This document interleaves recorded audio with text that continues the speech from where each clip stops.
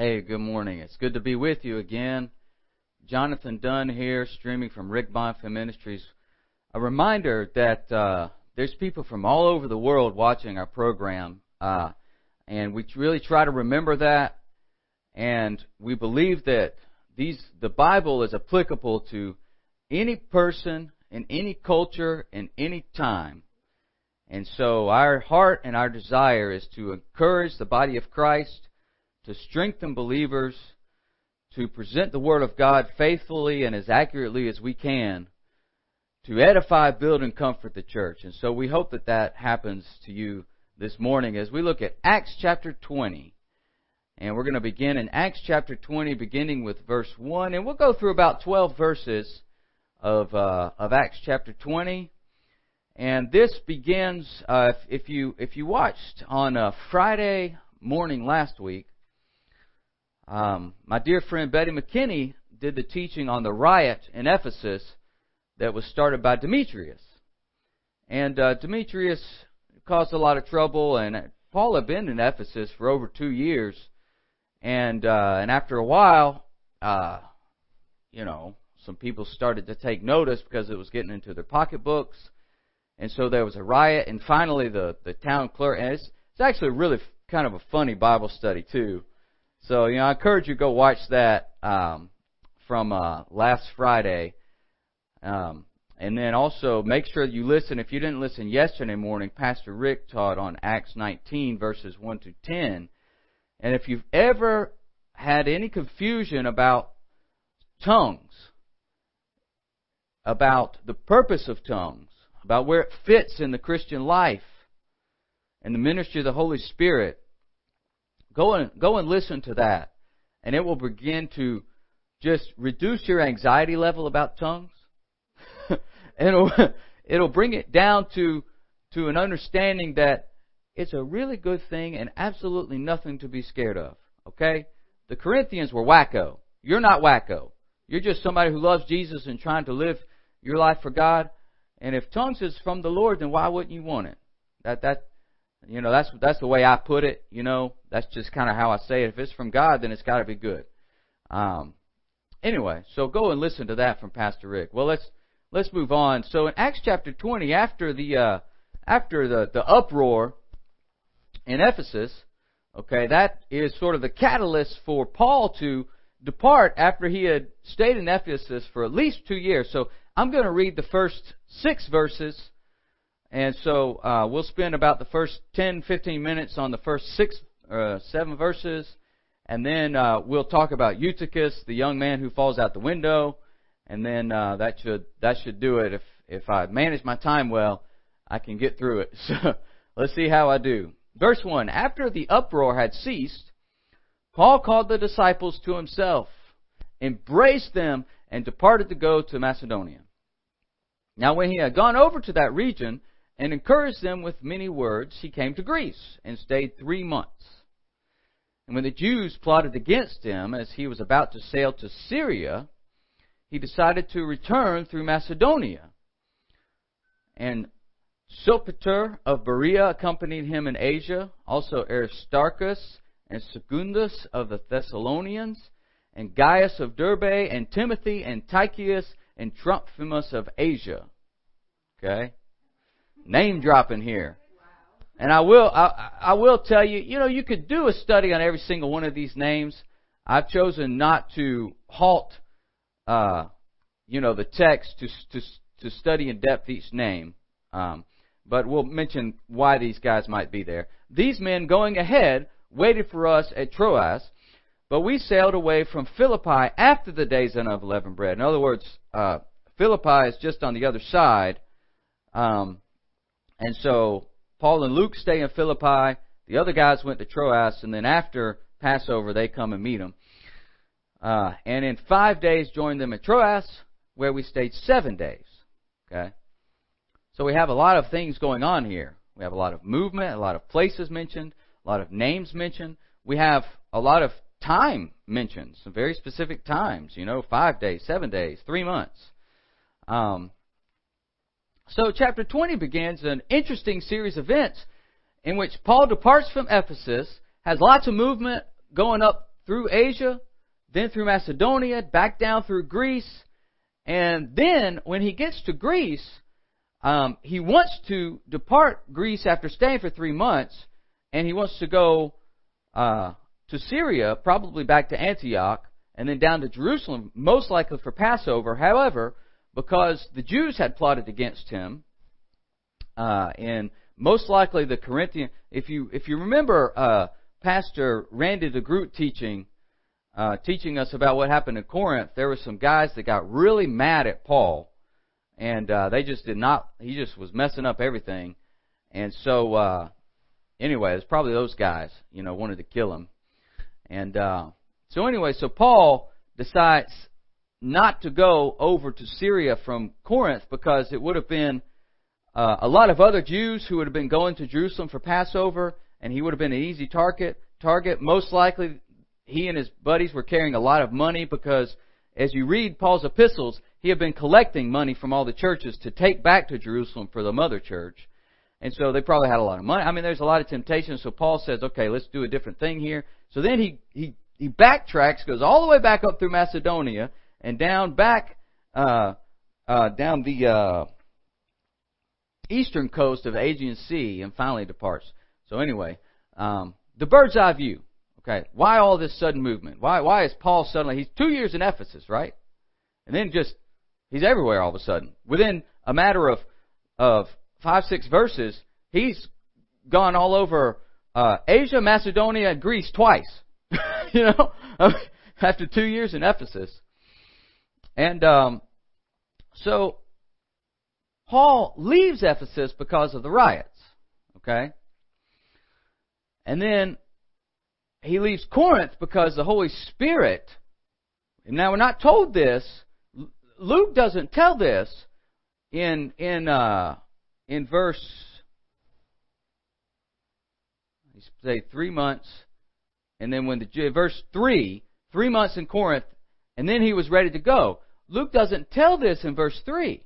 We actually don't learn this until much later in the chapter, that Paul left Corinth because in verse 22 of chapter 20 he says, "Now I go in the Spirit to Jerusalem, knowing the things that will happen to me there, except that the Holy Spirit testifies in every city. Now I go bound in the Spirit." In other words, when he was in Corinth, in Greece, the Holy Spirit got a hold of him and said, "You have to go back to Jerusalem immediately." And we're not told that in verse 3, but that's what it was. And actually, Paul confesses that he doesn't know what's going to happen to him there. He doesn't know why. But he just knows that he's got to go.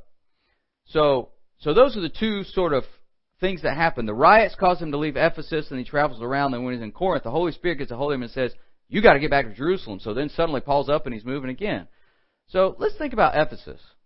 He was there for 2 years. That's a long time. That's time to make friends. That's time to sort of create a rhythm of life, establish some community, find your favorite coffee shop, find your favorite place to go have a lunch meeting, your favorite place to do a Bible study.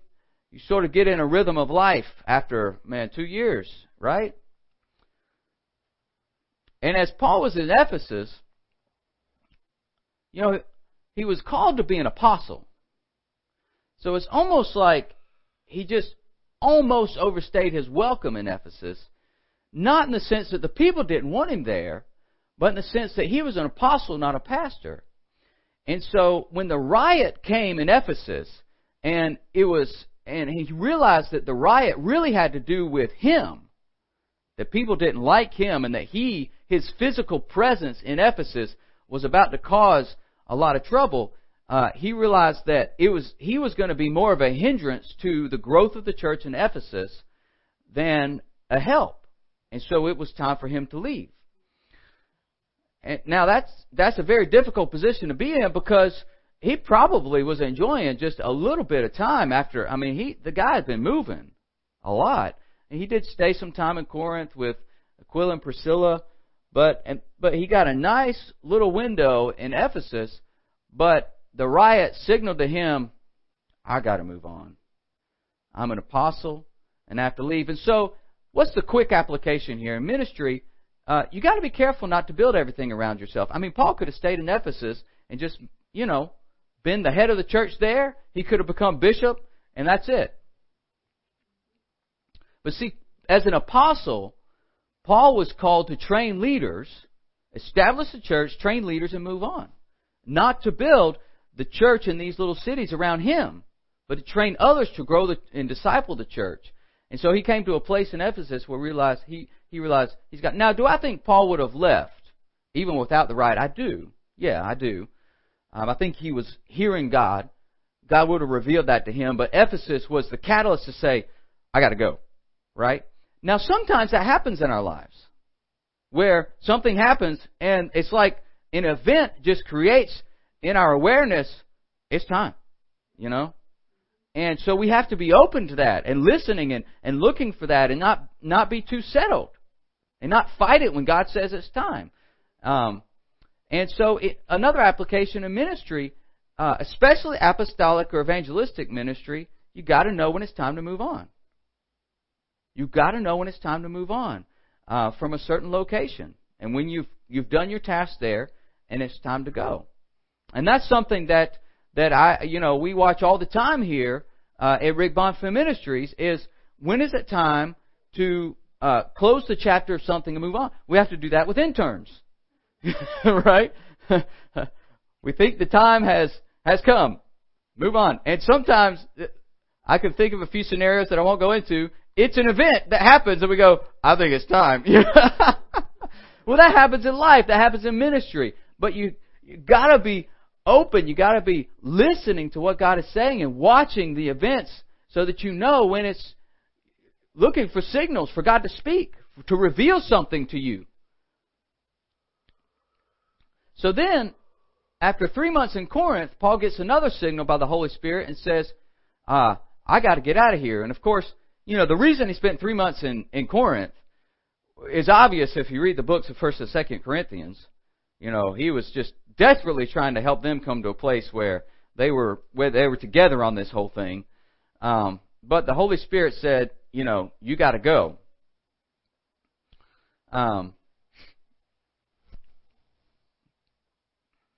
Let's look at verse 16. Again, it gives a sense of urgency.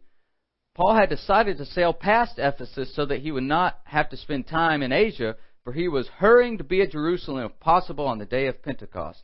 So there's just an urgency, So Paul's original plan was probably to get to Jerusalem before Passover, but because of the plot to kill him, he sort of rearranged and said, all right, well, he ended up having Passover in Philippi, and then he said, well, I got to get there by Pentecost. That's 50 days. Okay? So he's traveling with a lot of guys, right? Most likely all these guys are representatives from the churches in Asia, Macedonia, and Greece who are appointed to help carry all the offerings. They didn't carry, $100 bills.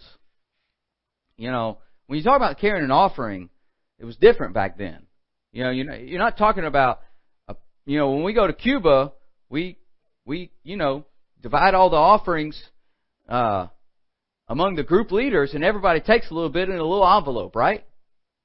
Well, they didn't have little envelopes with paper currency, So they divided up, it was in a chest or in a bag, and it was heavy, and so they divided it up between several different people, all these representatives to take the money, and so that's why all these guys are there.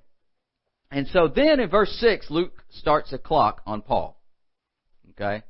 And you begin to get the sense of urgency because from Passover to Pentecost is 50 days, and so Luke is counting now. Paul has got to get to Jerusalem by Pentecost, and so they spend 5 days in one place, 7 days in another, and so now Paul is on a clock. So quick application here. Sometimes in ministry, there is urgency, and God will put you on a clock. Now, what's the benefit of that? Well, that means you're not just drifting and making it up. In other words, God is the best manager, and He will give you a deadline. You got to make the deadline. So the Holy Spirit said to Paul, get your tail to Jerusalem, and said, okay, You might not make it by Passover, but you better get there by Pentecost. I mean, Paul has this sense of urgency. Now, have you ever been around someone who just refuses in ministry to have an urgency about anything? It's like shaking hands with a dead fish. You ever had a pastor in your church like that? I'm not going to name names, but I have. There's no urgency of anything. Everything's fine. We will just take, nothing was going to rattle us or get us out of our place of peace. And what happens is everybody goes to sleep with you. There's no urgency. There's no intensity. There's no movement to do anything. Sometimes the Lord requires you to move fast, and you got to get on the ball. It's not what you want. You're just trying to catch up with God. And Paul here, he's on a mission. He's not just floating around and drifting and doing whatever he wants. God is giving him direction. And so he is beelining towards that direction. And so when you find that direction, stick on it. Don't move from that goal. There'll be all kinds of things that'll come in and try to derail you. But when God tells you where you got to go, then you got to go. And have a sense of urgency about it. It's okay to, move fast in ministry and to get it done and to not wait. Sometimes when we're in the mission field, we do the altar call first. Why? Because people are ready. Actually, a 45-minute sermon is going to deter them from coming. So you do the altar call first, and then you get them saved. And if there's time for preaching later, great. But if salvation and healing and deliverance is the most important thing in that moment, do it. Urgency in ministry.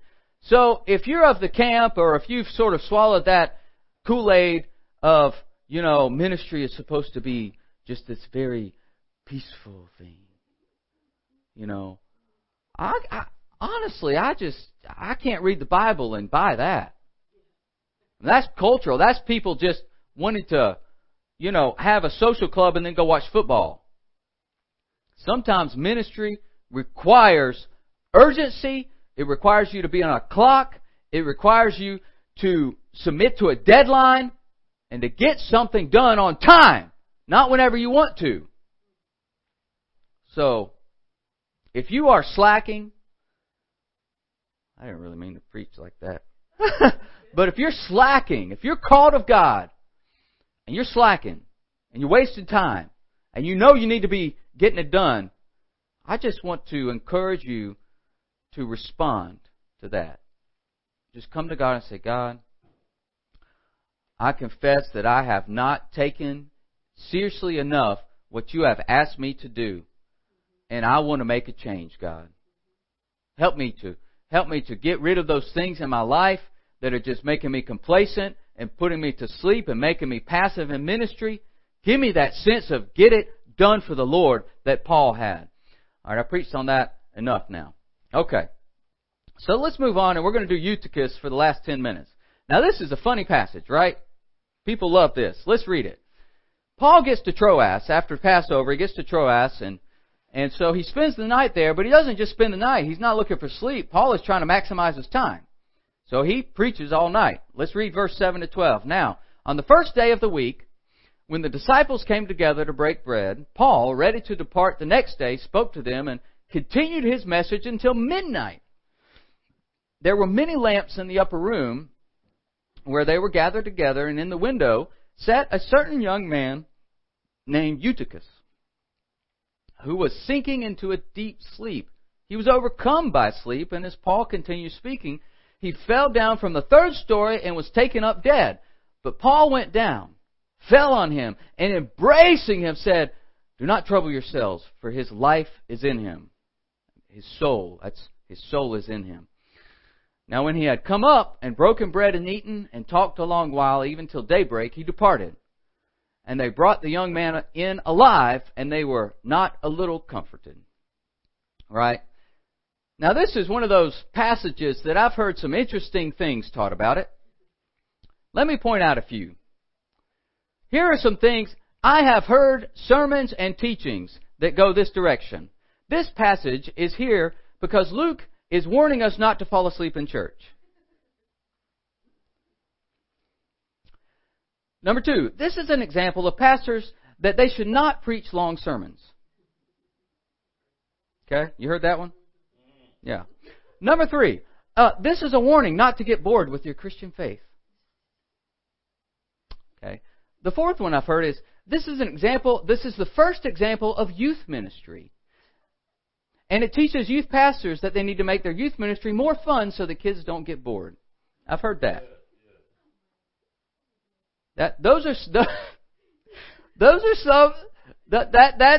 That's what people are getting out of this passage.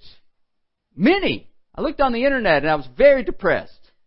I was sitting there on the couch with my wife last night, and I kept showing her one. I said, look at this. Look at what this guy says. Youth ministry.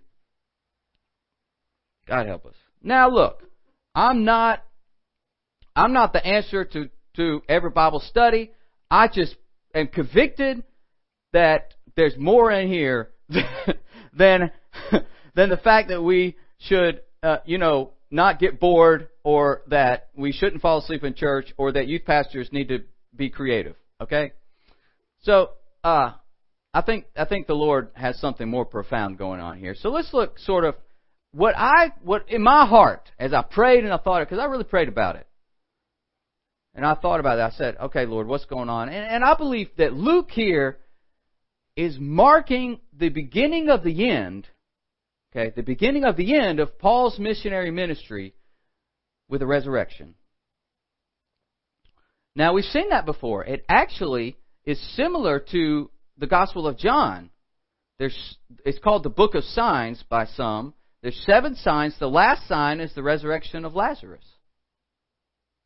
After the resurrection of Lazarus, in the Gospel of John, is when Jesus begins to go towards the cross. That's the beginning of the end in the ministry of Jesus. Okay? This is, so to speak, the beginning of the end in Paul's missionary ministry. He's about to go to Jerusalem, where he's going to be arrested, and then go through all the trials and end up in Rome. So I think it's the same with Paul. Paul's ministry to Eutychus and resurrecting him from the dead, it marks sort of a pinnacle point in the ministry of Paul, in his missionary ministry. And it's like it's a stamp of approval to those who are reading it that Paul is validated by God.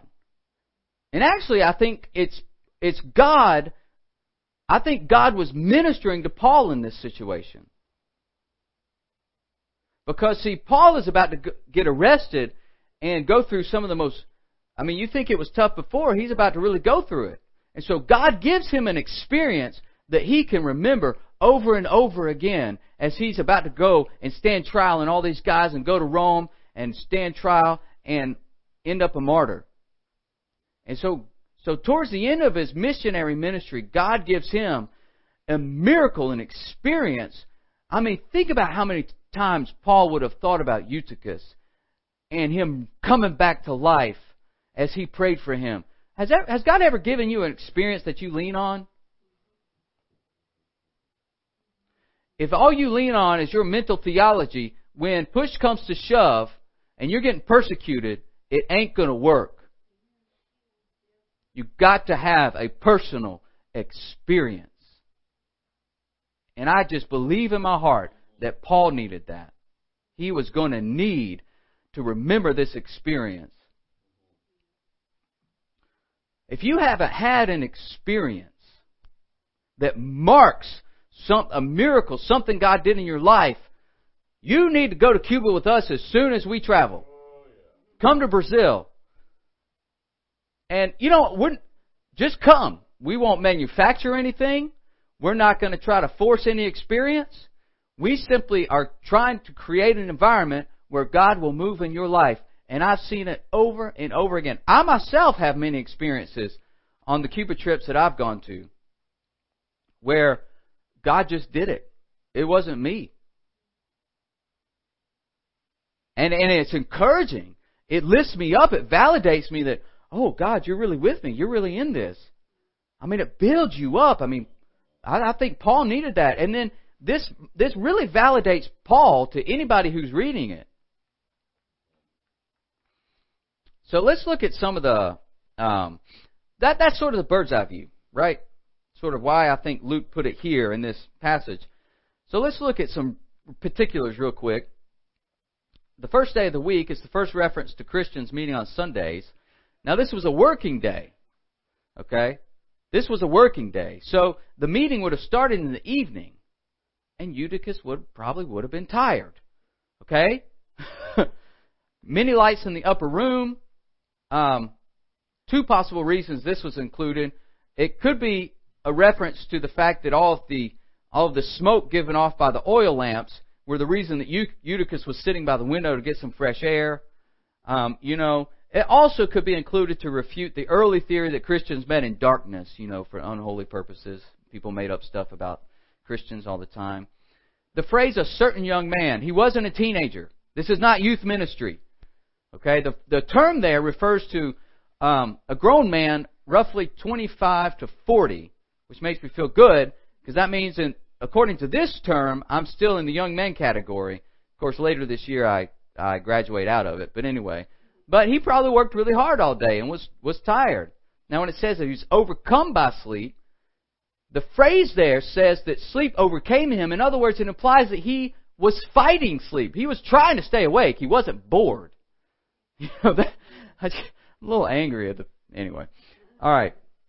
So he's up on the third loft, large upper space, probably about 200 to 300 can meet there. And when it says he was taken up dead, okay, some who read the Bible with eyes of doubt suggest that Eutychus was not actually dead, but he was merely unconscious. But the Greek clearly states that he was dead. And when it says that he was taken up, it means somebody, it doesn't say who, but somebody got to the body before Paul. Somebody took him up. Okay, that the verb there is actually lifting, removing. Somebody dealt with the body of Eutychus before Paul. So somebody verified him dead. Luke, the doctor writing this, said the guy was dead. Okay, so I'm not going to question that. Okay, as I question that, I got to question the whole Bible. All right, so we're not going to go that route. He was dead, and now it says that Paul fell on him and embraced him.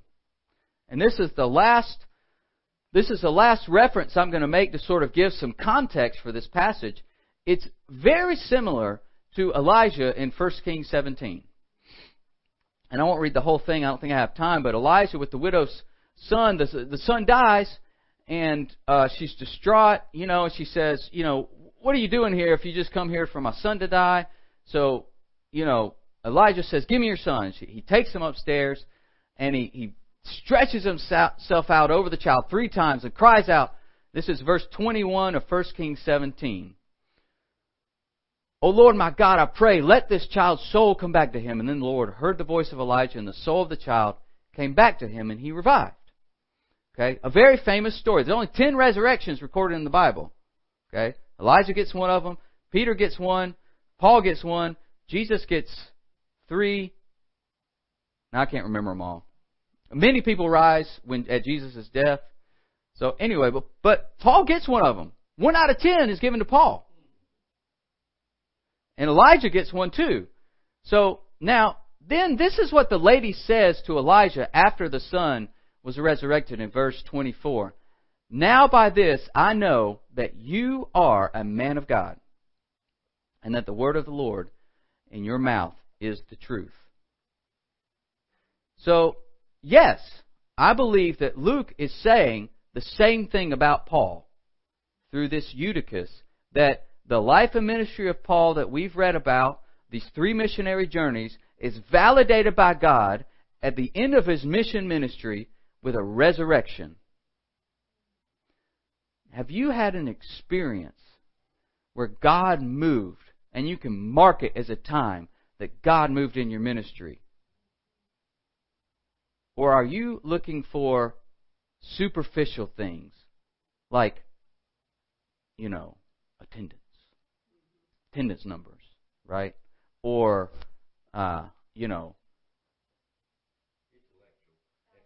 intellectual exercises. Salary, that's a good one too. I didn't think about money, but yeah, fame, popularity, right? How you feel. You feel good about yourself. People said you had a good sermon. What's measuring your success? What makes you feel validated in ministry? Is it that God moved? What's your measure? Look for a measure and ask God to validate your ministry. And if God doesn't validate it, then you need to start praying different prayers. God, I want a ministry that's real. And if that's not your heart, then you really need to come to Cuba. You know? And we'll see if we can get you zapped. Amen. All right, my time's up. It was a pleasure being here with you this morning. Continue to watch. We have some great Bible studies coming up right after me.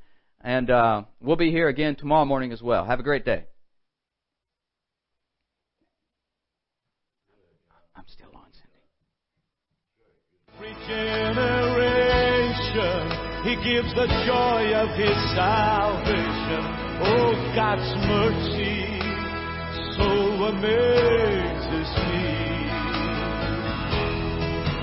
As I watch the world around me, I can see His mighty hand delivering His people from the evil in this land. The wounded and the broken-hearted lift their voice in praise